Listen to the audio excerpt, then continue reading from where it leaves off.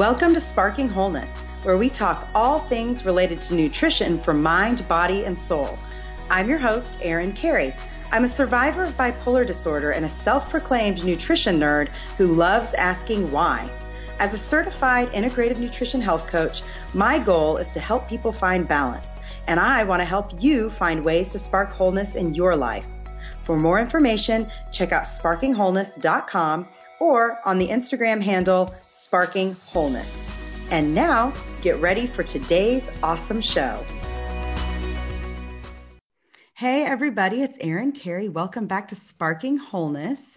Today I am speaking with Dr. Roseanne Kapana Hodge. Dr. Roseanne is a mental health trailblazer, founder of the Global Institute of Children's Mental Health, and Dr. Roseanne and Associates, who is changing the way we view and treat children's mental health. Forbes magazine called her a thought leader in children's mental health. Her work has helped thousands reverse the most challenging conditions such as ADHD, anxiety, mood, autism, learning disability, Lyme, and PANS-PANDAS using proven holistic therapies such as neurofeedback, biofeedback, and psychotherapy. She is the author of the first ever book on teletherapy activities for child and adolescent therapists. It's called Teletherapy Toolkit, and It's Gonna Be Okay book. And sorry, these are two different books, right? Yep. and the Get Unstuck program, which are resources for parents to reverse their child's symptoms. She is often featured on dozens of media outlets: Fox, CBS, NBC, Forbes, Parents, and New York Times. So, wow, you are such a wealth, and I appreciate you being on the show today. Well, thanks for having me here and doing so much to support, mental and physical health of kids.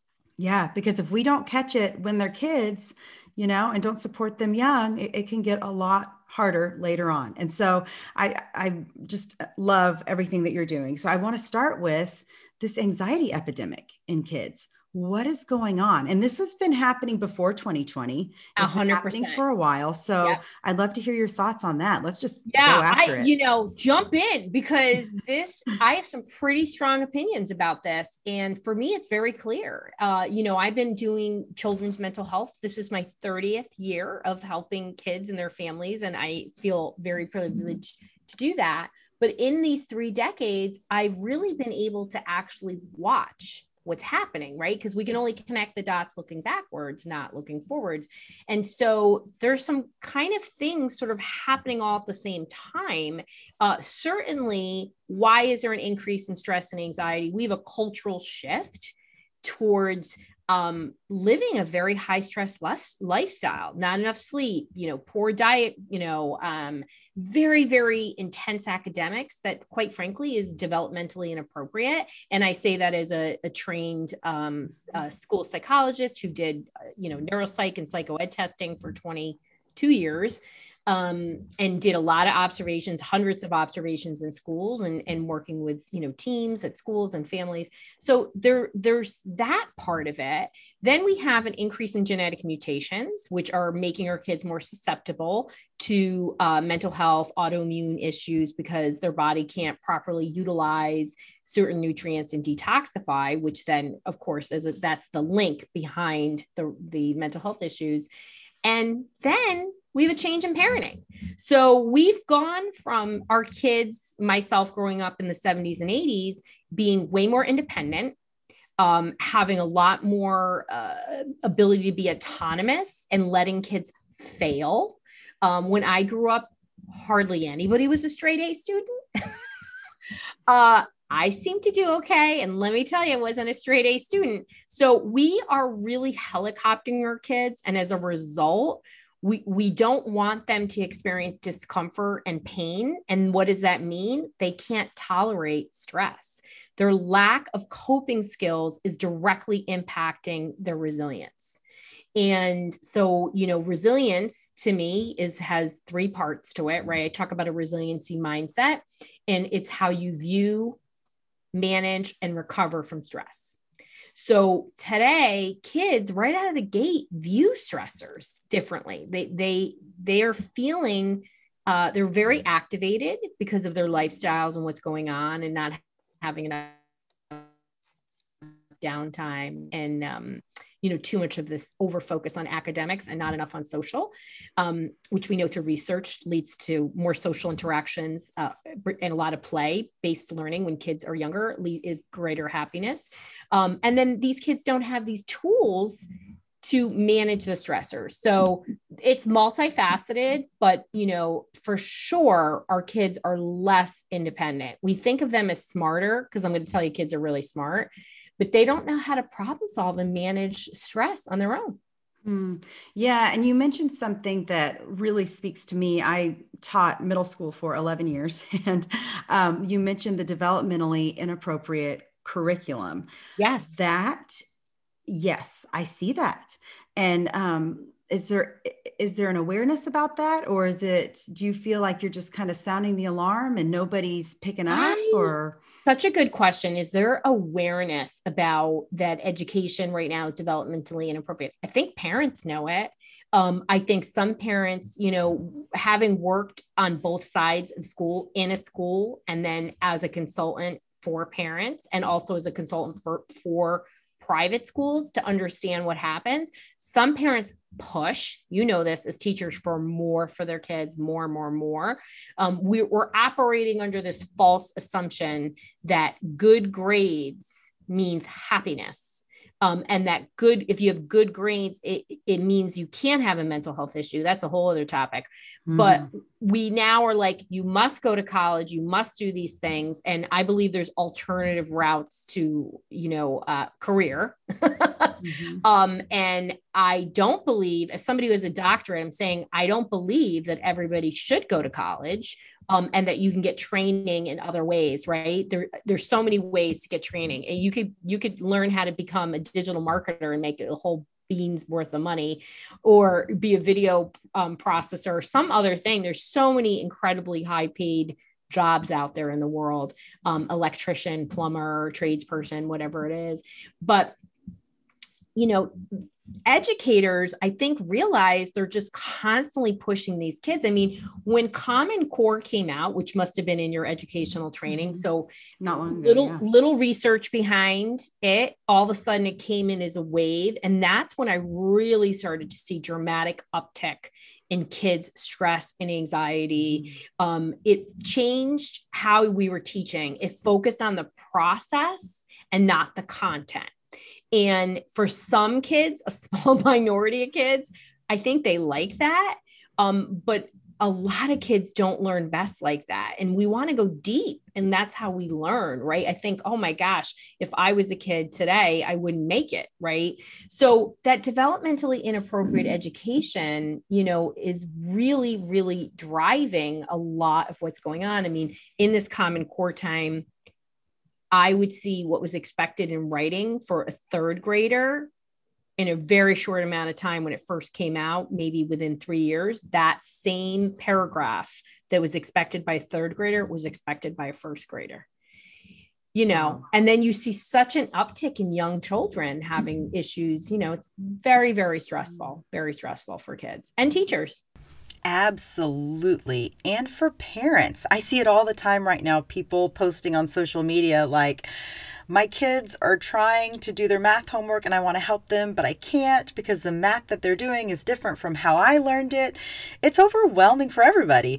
And, the stress from the parents and the teachers, that just gets passed down to the kids. And actually, this is a really great time to thank our sponsor for today's episode. Today's episode is sponsored by Talkspace. As we're discussing trying to balance work and home and relationships and kids' homework and all of that, this is challenging to everyone. But on top of these everyday obligations, we have to deal with the underlying fear and uncertainty from the pandemic, with so much of our normal support systems no longer in place.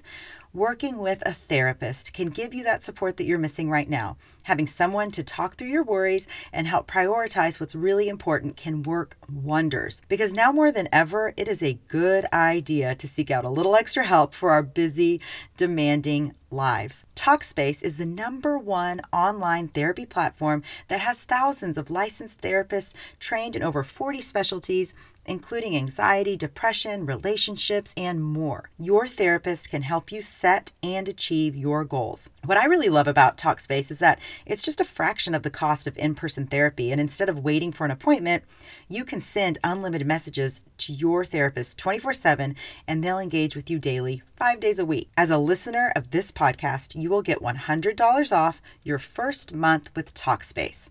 To match with a licensed therapist today, go to Talkspace.com. Make sure to use the code SparkingWholeness to get $100 off your first month and show your support for the show.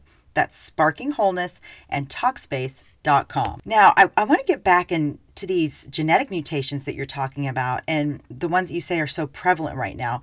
Which are you specifically seeing, and how do they affect mental health? So there's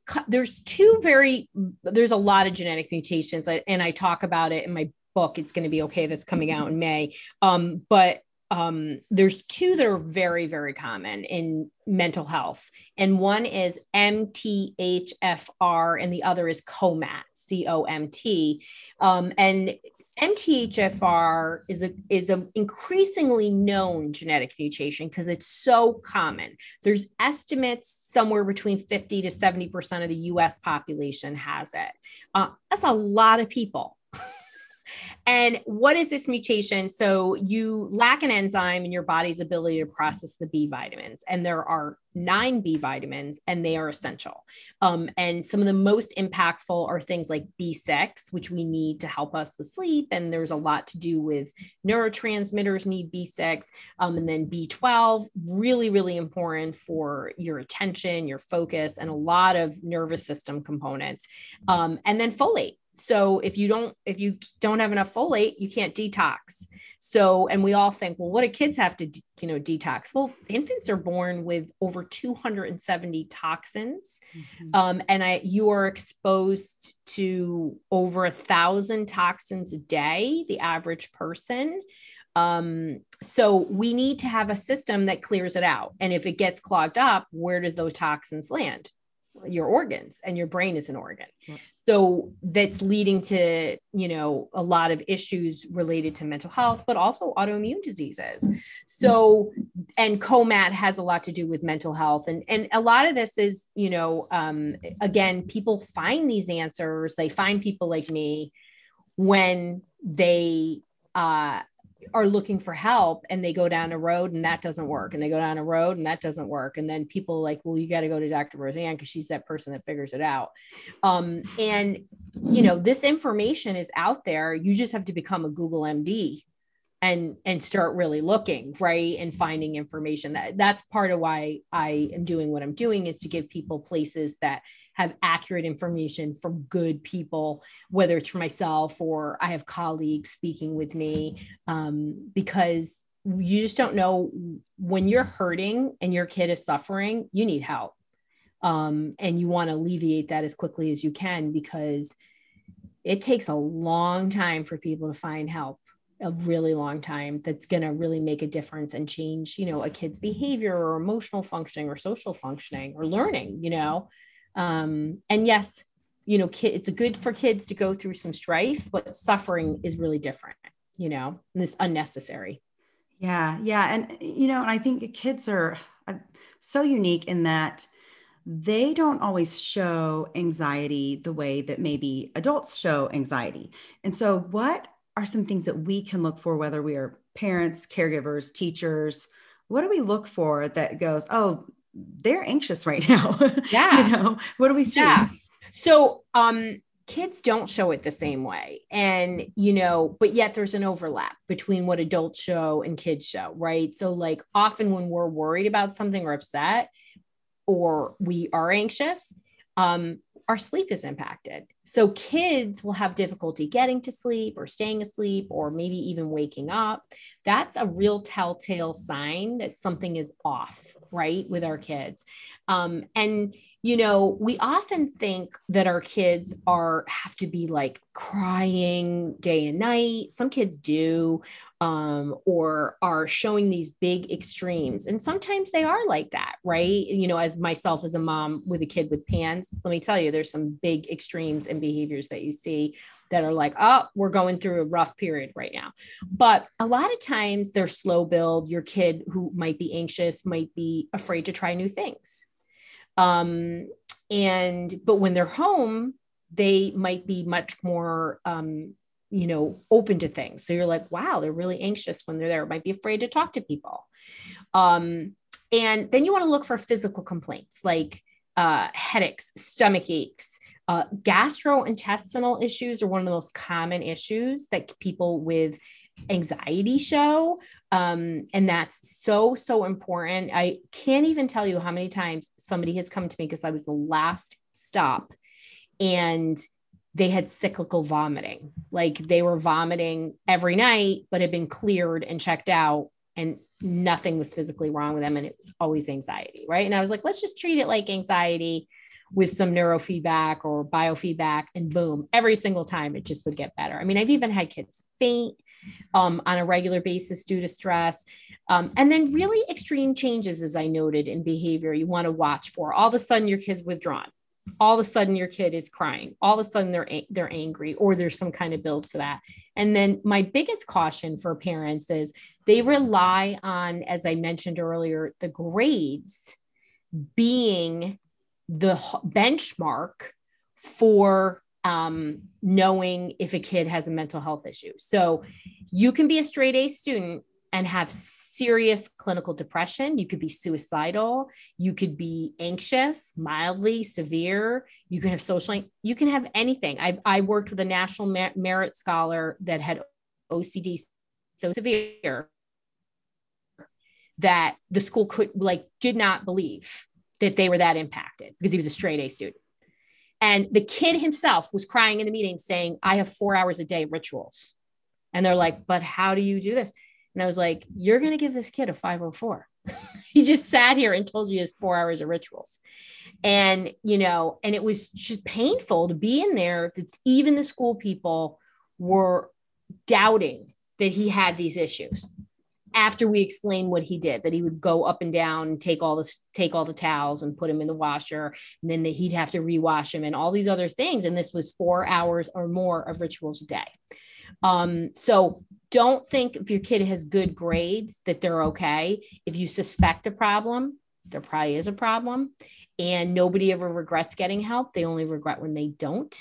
And a super, super surprising statistic is that it takes, according to NAMI, it takes 11 years from the onset of a problem till somebody gets proper mental health help. Wow. And I think that's pretty accurate considering what I see and how long the hoops people have to go through. Right.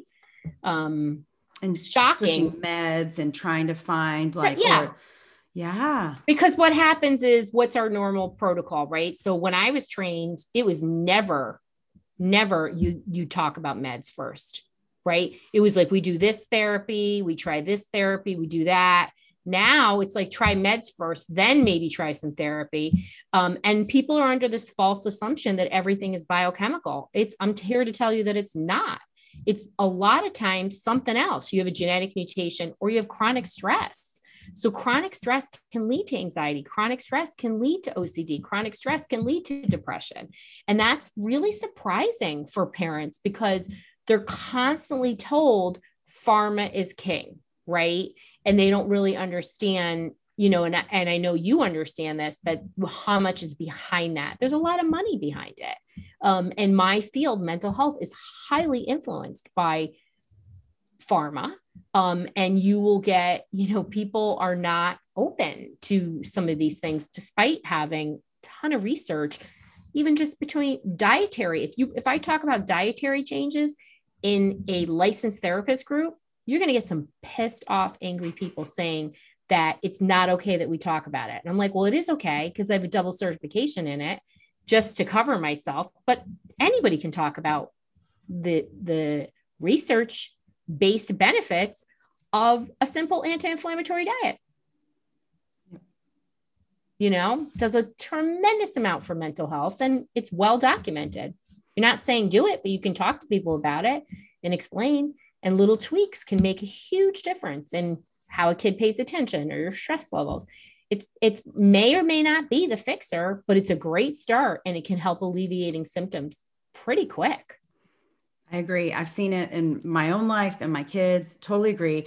And to your point about grades, I have to throw this in there because I think that this is so important. The semester in college that I was on the president's list, best grades of my college career, I was almost hospitalized for a complete breakdown. I was diagnosed when I was 18. I was diagnosed with bipolar disorder, and it was just back and forth playing the med game because nobody did a genetic test to determine what I could absorb well, what was good for my body. And in some of those cases, I was doped up so much that I couldn't feel anymore, know?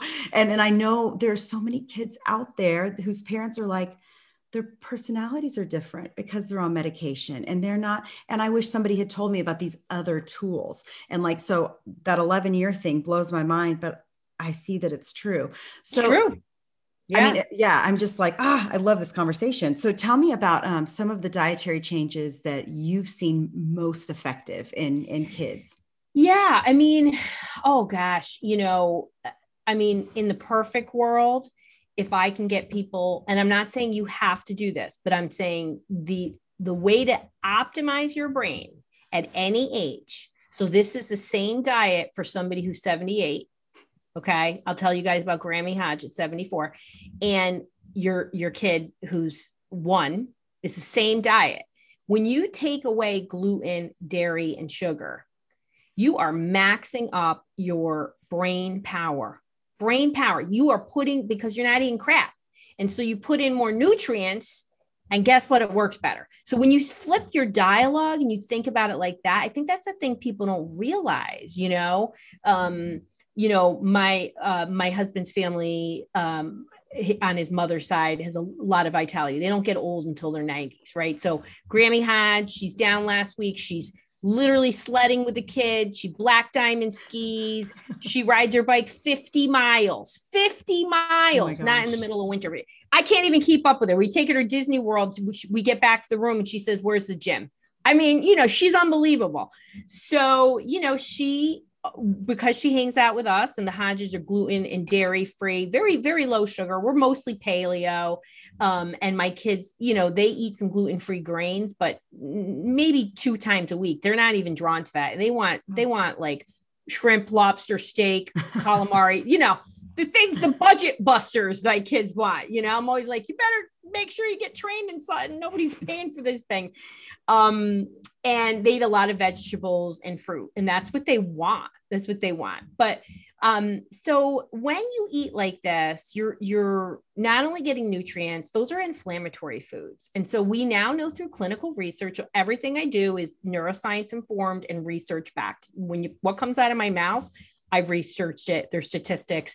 My book has over 40 pages of citations just to, all the people that say, "Oh, this isn't true. Vitamin D, it doesn't do this." Well, let's get some research stats in here and talk about why it is true and the evidence behind it. So, when you eat like this, that inflammation being lower, we know that inflammation leads to a host of other things. So to optimize your brain. Now, I also want to be respectful of the parents I work with, because a lot of the parents I work with, they're mostly special needs kids. They're shut down, they're stuck. Some of my kids eat 5 foods. Some of my kids eat 10 foods. Very, very common if you've got sensory issues or you've been eating like this and then your foods gets more restrictive, right? So, you start somewhere. You just start somewhere. And my favorite place to start is with a smoothie. I'm like, if we could do the Power Pack smoothie with an almond or coconut milk, some spinach or kale, they're like, no, they won't have it. I said, just start with like 2 pieces, just 2, and some frozen veggie, some frozen fruit. And if you have to, a vegan protein, if I have a lot of kids who don't have any protein, and that's a whole other subject. But when I do a QEG brain map, I can tell when you're not eating enough protein or you're not absorbing protein. I could see both. And so you really need to do that. And it just starts changing things, and then you do it at a slower pace, right? But, and there's alternatives to sugar. I know everyone freaks out about it. You can do maple syrup, you can do honey, you can do agave, you can do stevia. You just got to change it. make lifestyle changes, and not just for your kid, do it for your family. So, Grammy Hodge had a cough. We made her do like full elimination of gluten, no cough, Wow. and she's like, you just feel so different when you talk, this, right? When you talk to people and they change, you're like, wow, I feel so different, Yep. And to have the brain power, I think that is so important. And if adults feel it, when, adults will go on Whole30 or whatever it is. Like, yes. I feel so amazing. This is so great. But their kids are still eating McDonald's or whatever. Yeah. It's like, wait a minute, if you're realizing that you feel amazing and your brain is awake and you're sleeping better. Why wouldn't you continue it? And don't you think your kids also could benefit from some of these little tweaks too? I think that's really good. And it's not to say you can't have, like, I have dark chocolate. I get keto chocolate, I also buy there's this place in Connecticut called Divine Treasures. I'm not an affiliate. Best organic vegan chocolate ever. And whenever I gift anybody anything, I send them chocolates there, and people literally call me. I have the best voice messages, and they're always people eating the chocolate, telling me it's the best chocolate they ever had in their lives. It's pretty crazy, but it's so, so good. It's what I ask for. I'm like, my husband's like, what do you want on Valentine's Day? I'm like, a box of chocolates from Divine Treasures. But so you can have sweets. You don't have to give up things. You just can't have junk. You can't have food that's poor quality. Mm-hmm. So you want to make a cake? Well, make it yourself, buy a mix. Or where I live, and I want to be respectful of where people live in the country, we have places you can go to a beautiful gluten-free bakery and you can have a treat once in a while, so there's lots of alternatives. You just got to change your mindset about it. And I think when we see our kids in pain, what happens to me is I always get people to make change because they're in the body. This is what we got to do. We're going to do this. And they're like, okay, and how much further could they be along? And some of my families already are doing this work, and they're like, we're still stuck. And I'm like, okay, but now will be easier for the brain. So one of the most fascinating things is I do neurofeedback and biofeedback and PMF, and you will have much greater change if you are a clean eater coming in here. And it's amazing to me how much more malleable, how much neuroplasticity, flexibility the brain has when you're eating really, really well. Anti-inflammatory diet, paleo diet, keto, wow. These kind of things. Dramatic difference in neurofeedback, dramatic. That is interesting. You're able to see that. So tell me a little bit, let's get into the neurofeedback and all of these fun tools that you use. What are they? How do you use them? And what do you see from your clients that utilize these tools? So let's talk about what they are, and then we'll talk about how to use them. So biofeedback is something that's been around over 80 years, and it's using technology to help you get conscious control of one of your, what we call autonomic body functions. So heart rate, breath, your temperature, your muscles. And it's mostly used for pain, stress. Those tend to be the two biggest things. They're used for other things, but in muscles too, like, women can do it because they have pelvic floor issues, or you had an accident, you need to retrain a muscle. A lot of athletes use it for peak performance. So all the major athletes, by the way, do neurofeedback and biofeedback. Wow. So you'll have whole teams will be trained. And they'll have somebody there. So it's very, very highly used in soccer and actually all the major things. It's just in NFL, they're using it for concussion a lot and repairing. And then neurofeedback is training the brain through the subconscious. So it's surprising to people to know this, but about 95 to 99.5% of the time, our subconscious is in control.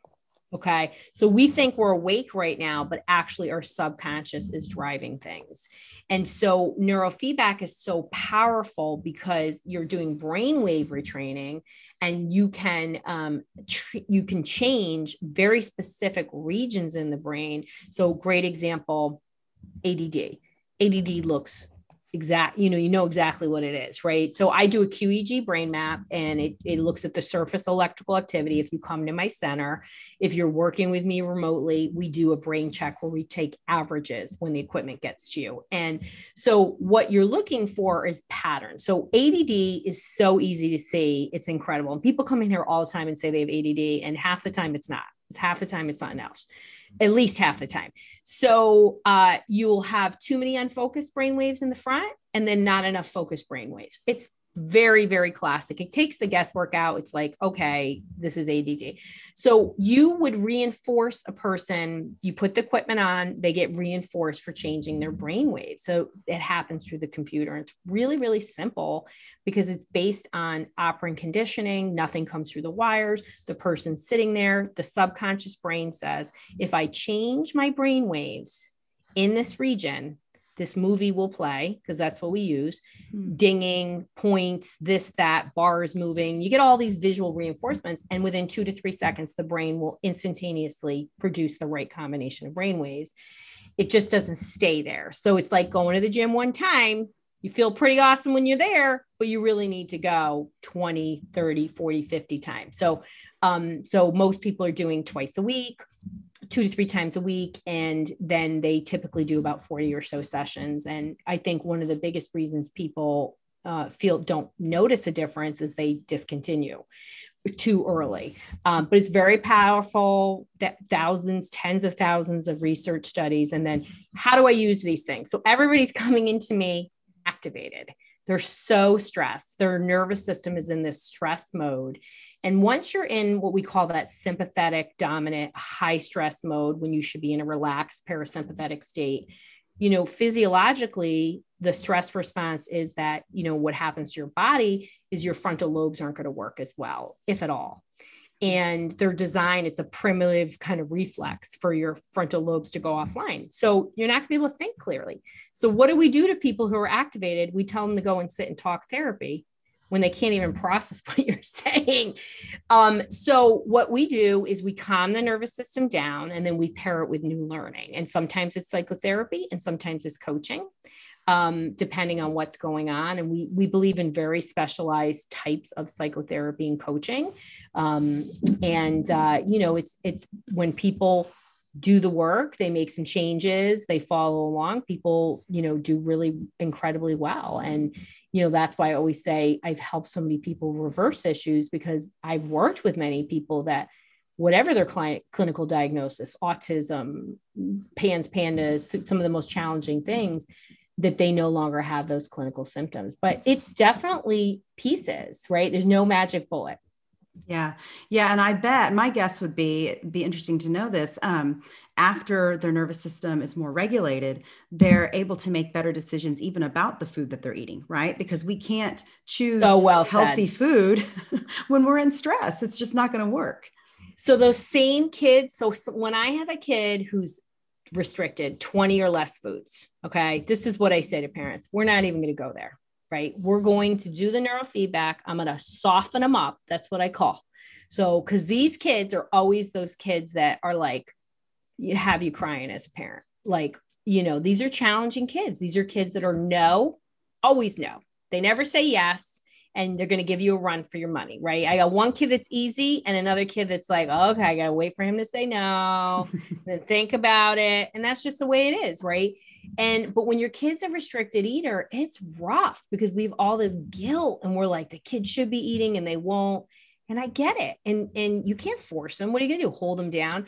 So the neuro will soften them up and make them much more open. I mean, I remember the one kid that I did have a kid that had 5 foods. Okay. And he was like 15 when I got him, and they had to bring him the food. It had to be hot. It was like French fries and nuggets. He had to have it brought to him at school or he wouldn't eat. And they would get like the organic ones. They did everything they could. Nobody should eat 5 foods. So we wound up getting him to about 23 foods. Wow. I mean, they couldn't have been more happy. It was incredible. Like, I was like 23, like, I was like, let's keep going, but it was pretty life-changing because, here we quadrupled almost, 5 times what he was eating, and it just made parenting easier, right? It was like, what happens if you're at a restaurant and they don't have one of the 5 foods? Like, they had to be super, super careful. So definitely creates a more, that stress level goes down, you're more open to make choices, right? Because when you're super stressed, you're in survival mode, you're going to be saying no to everything. Mm-hmm. Yeah, that goes for all of us adults as well, I think. Yes. Too. It's important to note. Yeah. So when do we know if our child has a more serious issue like PANS or PANDAS? And for anybody who is listening, going, is that you're talking about a bear now? Yeah. Maybe you could break down what that is. Yeah. So PANS and PANDAS and autoimmune encephalopathy are 3 separate conditions, but basically the gist of it is that there is an immune trigger. There's a response, something in the environment, a virus or a toxin creates a misdirected immune response, and the body turns against itself, and it creates a lot of inflammation. And PANS can be multiple infections. Tick-borne and Epstein-Barr are probably the 2 most common. I'm going to throw COVID in there now too, because we're going to start seeing a lot more of that, and I have too. And then PANDAS is strep, and autoimmune encephalopathy is a little different because it's more of a slow build. Where PANS and PANDAS, you have to have a sudden onset or an acceleration of an existing condition. So you can be ADD, and then all of a sudden your kid's ADD like overnight goes off the charts. Like I had a mom this week, and I talk about things in a way that protects everybody's environment, because this is a super common thing, like literally happens to me every week, where the kid was like just a textbook case of PANS, where she was like, but they tested him and they said no. And she literally was like, on this illness, when she was this age, tics started, and then all of a sudden this started, and this not. I was like, this is PANS. We don't need to get any more blood work. You already got blood work. It's a clinical diagnosis. This is PANS. So, when should you be worried that your kid has an issue that's more serious? Well, if you're worried, it's serious, right? But I think whenever a kid is stuck and you're trying things like, you've got other kids and your parenting's okay, and you're working with them, and they're just not moving forward, that's when you seek help. You see a sudden change, get help. So many of these people with PANS, PANDAS, AE, they are like, what happened to my kid? And they'll look for medical help. And the problem is people aren't trained. And that's where a lot of times, whether it's a psychologist or a medical provider, you want to find somebody with a functional background. And why is that? We connect the dots. We're not somebody who says this is a symptom in isolation, which is the fault of the American medical system. And it's just better. Unfortunately, there's not enough of us out in the world. And I thought me doing this I've only been holistic in my entire practice. I would have thought at this point we'd have more trained people, which we do. But I would have thought at this point it would have been the standard of care. So there's a lot of reasons why, but changes in your child's behavior, changes in friendships, changes in their sleep. If you're a parent and you're helping your kid and you don't know what to do, get parent help. I mean, there's no shame in it. Again, nobody ever regrets getting help. They only are like, oh my gosh, I wish I had done that earlier. Yeah. I hear that every day. And I'm always like, you're here because you should be here. But, we know the facts that it would be easier on everybody, right? Yeah. When you're saying that, you mentioned Epstein-Barr, and I have to throw this in there because just for my own health history, I found this fascinating that I was diagnosed with bipolar disorder right at the same time I was diagnosed with mononucleosis. And I was not sleeping. I was what they considered manic, but looking back, I mean, this is 20 years ago. I don't know if I actually was bipolar. There were those root issues that weren't even looked at, like I would think that would be like an aha, like, mono, but not sleeping. That's strange. Well, do you know how many times people come to me with these extreme situations and then you just do the history? I mean, so one of the most common sources, tick-borne infection sources of very serious mental health issues, schizophrenia, bipolar, extreme OCD, is Bartonella.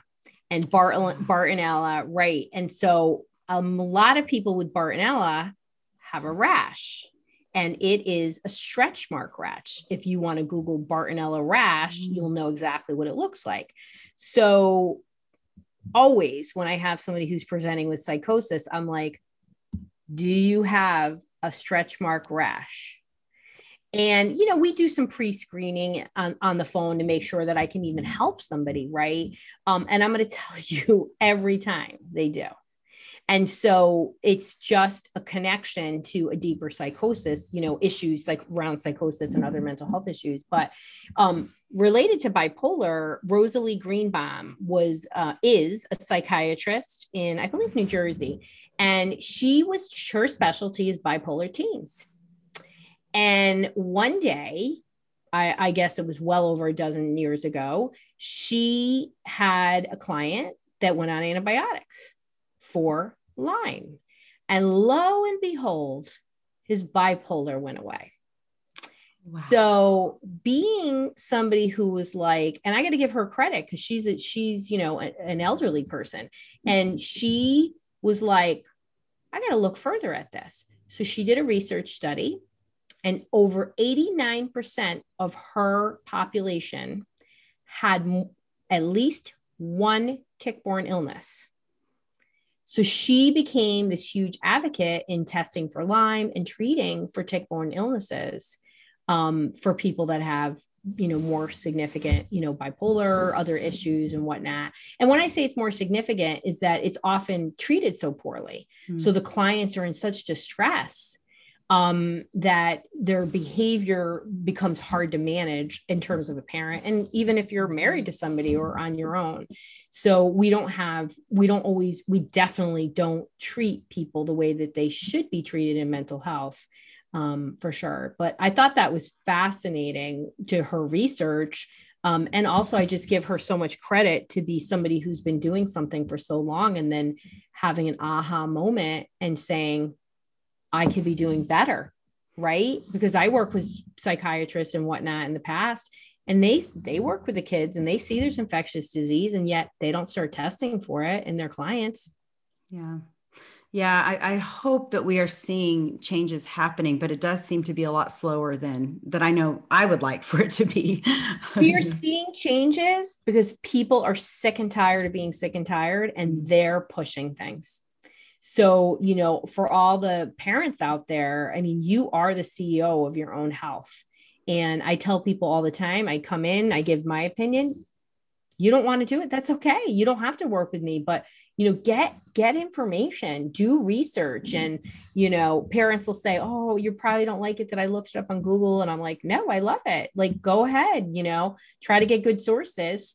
And certainly there's a lot of good sources now. You know, 15 years ago was a lot of wacky stuff, and there still is, but there's a lot of great resources. Yeah. Yeah. I love that. What are some other things, other support tools that you have for parents to help empower them to empower their kids to be more resilient? Yeah. So I have an awesome freemium for parents that I developed because I'm trying to help parents give their kids coping skills and build that resilience. And so I have over 100 coping statements, and they can go to teletherapytoolkitbonus.com. And they can download these statements because, as I talk about, little waves create big waves. And what we want to do and what parents can do is we want to cue our kids to learn how to tolerate stress and problem solve. So instead of like, if your kid, fell down, right, and they're really okay, instead of running up and being like, oh my gosh, are you okay? You know, let your kid get up and be like, holy moly, you handled that like a pro, you know, and have a different attitude about it. Because if you are always your child's life preserver, they're never going to be their own life preserver. And we need to have our kids be autonomous. We know that autonomy is so linked to mental health, good mental health, not just today and in the future. My parents were certainly not perfect parents, but boy, did they raise me to be independent and gave us a lot of power around actually big decisions, like big things. When I was 12 years old, my parents, my mom gave me the Christmas money and said, "You're in charge of all the Christmas shopping. And here's the money. You take care of it. You wrap it, whatever." She didn't even check in on me. She was like, "You're going to do it. You can do a great job. You love shopping. Here you go." Boom.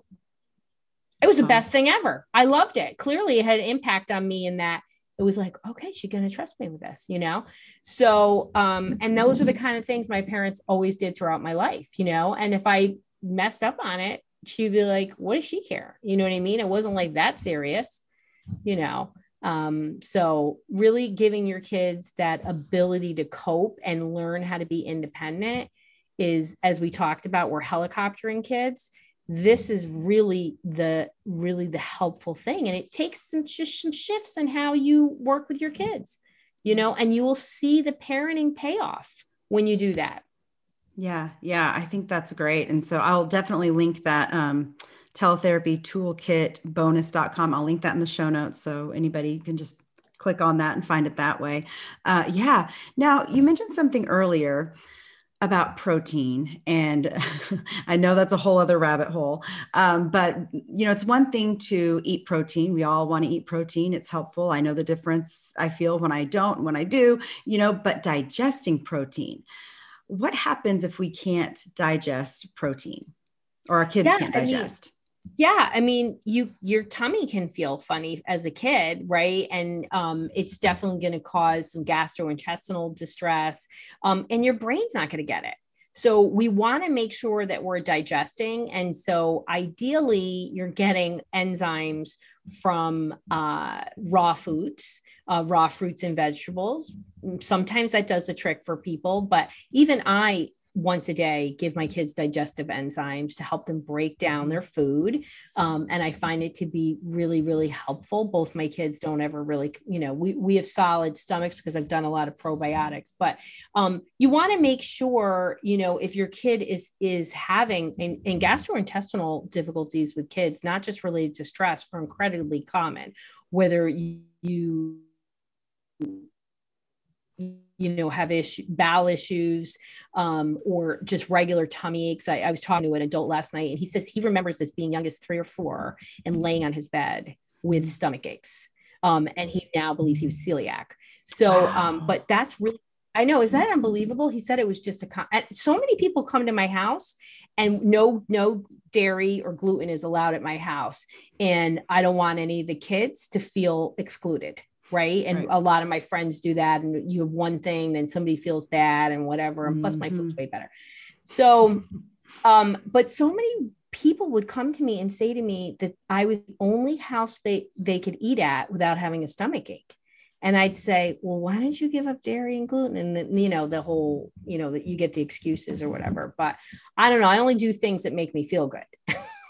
Yeah. It's not that hard to convince me if I'm going to have a terrible stomach ache and gas and bloating, but gas and bloating is a good a sign that you could be having difficulty digesting protein, and an enzyme is a great add-on. And there's chewable ones that are good qualities for kids. Do you agree? We're big fans of enzymes with my family as well. Yeah. And we haven't had this is TMI on my kids, but we haven't had too many issues with going to the bathroom, but every once in a while, depending on where we've been, or if we've been, it changes, or if we're out of town, when you go on vacation, everything kind of changes. And so I love having those on hand. What are some other supplements that you've used with kids? Do you use anything like L-theanine or GABA? Have you found any of those to be successful? I am a huge fan of supplements, and actually my biggest downloads on my website are all about supplements, because everybody wants information about what they should take and the dosages and whatnot. I have like essentials that everybody should take, and it's magnesium. I'll tell you the kind of magnesium I like. It's essential fatty acid, vitamin D. Those are like and a good probiotic, are non-negotiables. And I love I work with so many kids that are struggling with focus and mood and attention and anxiety. There's so many kinds of magnesiums. I'm a lover of them all. I take like 3 or 4 of them myself. I take a magnesium bath. But I love for brain processing and calming the nervous system at the same time and deepening sleep, L-theanate. So L-theanate is a type of magnesium. It's not easy to find because it is a higher quality one, but it's very powerful. And I don't think I've ever had somebody who hasn't noticed a difference on the first day of taking it. It's that It crosses a blood-brain barrier. And then, a magnesium bath, getting not Epsom salt, a magnesium bath, you can buy magnesium salts on Amazon or locally, is a great way to help kids, calm their nervous system down. And vitamin D, everybody's deficient. It's important. You need it. It's that paired with magnesium is very important for neurotransmitters. The vitamin D, helps support hormones related to mental health as well. And essential fatty acids, there's just so much research to show how good it is for everything. So just take it, it's good stuff. But yeah, I like L-theanine. I like GABA. These are aminos that cut the excitatory activity of neurotransmitters as a replacement for psychiatric meds. And, what I love about them is there's no side effects, right? So every medication you take, 100% of every medication has a toxicity. So we don't have that with that. So it's pretty amazing. I think once you get into these other types of, like a GABA L-theanine mix and things like that, it's a great idea to get help from a functional doctor who can maybe even test out. You can do saliva testing for your neurotransmitters but starting with those basic ones, honestly, everybody should be on those and then work forward and figure out, okay, I still have anxiety. Oh, I have OCD, but there's great, all you have to do is search around, kids, look on Google, find supplements for ADHD. My blog will probably come up because they work. Don't you see them working? They're helpful. Yes. One of my children loves L-theanine. And that is always in our house. Like everything that you're saying, I'm like, I am living proof that these things work. GABA is my best friend for my racing brain. I love it. So amazing, right? And no side effects. I'm not seeing weird things. I'm not feeling drugged.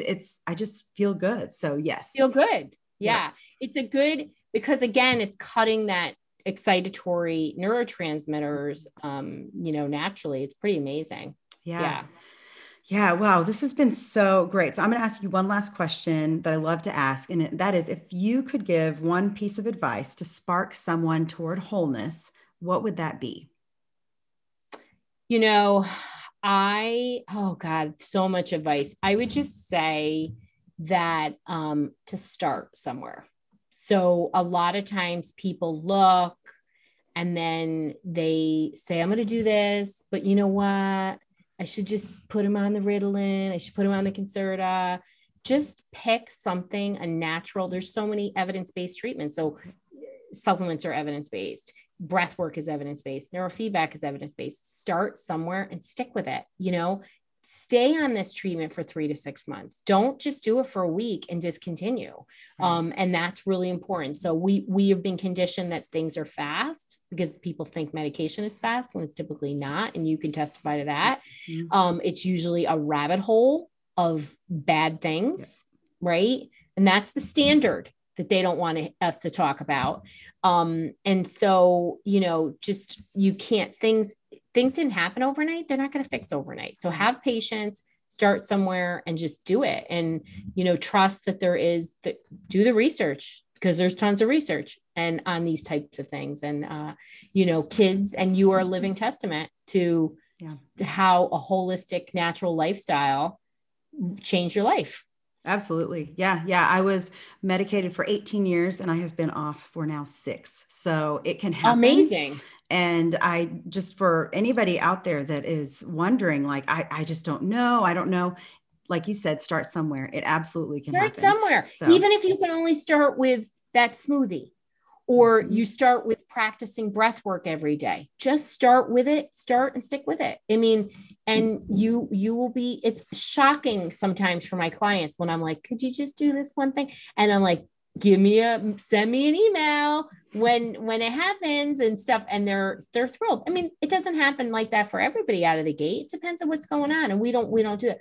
But most people, I mean, even just the feelings that you get knowing that you're helping your kids with natural things instead of giving them medications, which don't have efficacy behind them, but certainly have a very high risk of causing some very serious side effects. Yes. So I see more, hands down, incomparable. I get more people having severe side effects from medications than I do actually ever helping anybody. Wow. Yeah. Like incomparable. Yeah. It's not even 50-50. I'm going to tell you 95% of the time, somebody's got a pretty bad side effect versus maybe 5% somebody's got something positive going on.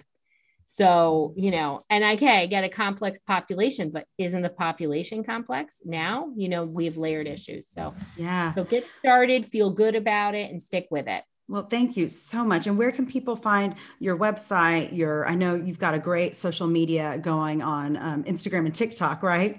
Yeah, I'm on TikTok too. Yeah, we just started. We were supposed to film some videos today. We didn't get to it. Well, you can find me, mostly just search Dr. Roseanne, drroseanne.com, childrensmentalhealth.com. And then we're going to have a summit called the Get Unstuck Summit. And it's for parents with kids who feel like their kids are stuck. And we're going to have amazing speakers. I got Pete Wright from Wright's Law. JJ Virgin's going to be on there. A bunch of my friends, parenting experts. It's a mini summit. So it's not too much because I feel like parents are overwhelmed.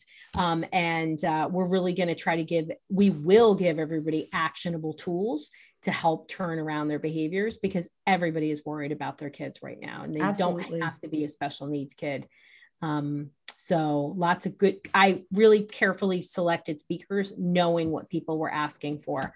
Like my friend, Dr. Burns, Krista Burns, she can talk about digital dementia and what we do to stop all this slide we're having from being on our technology. How appropriate is that? I love to hear her speak too. So, that's awesome. And you are a wealth of information. I would love to have you on the show again, because I could just keep talking to you forever. So thank you so much for being part of the Sparking Wholeness show. Well, thank you for having me, and good luck everybody on your parenting journey, and always be kind to yourself. And as I always say, it's going to be okay.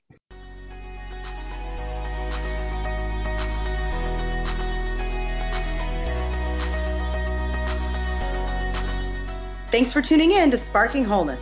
For more on all things related to nutrition for mind, body, and soul, check out my website, sparkingwholeness.com.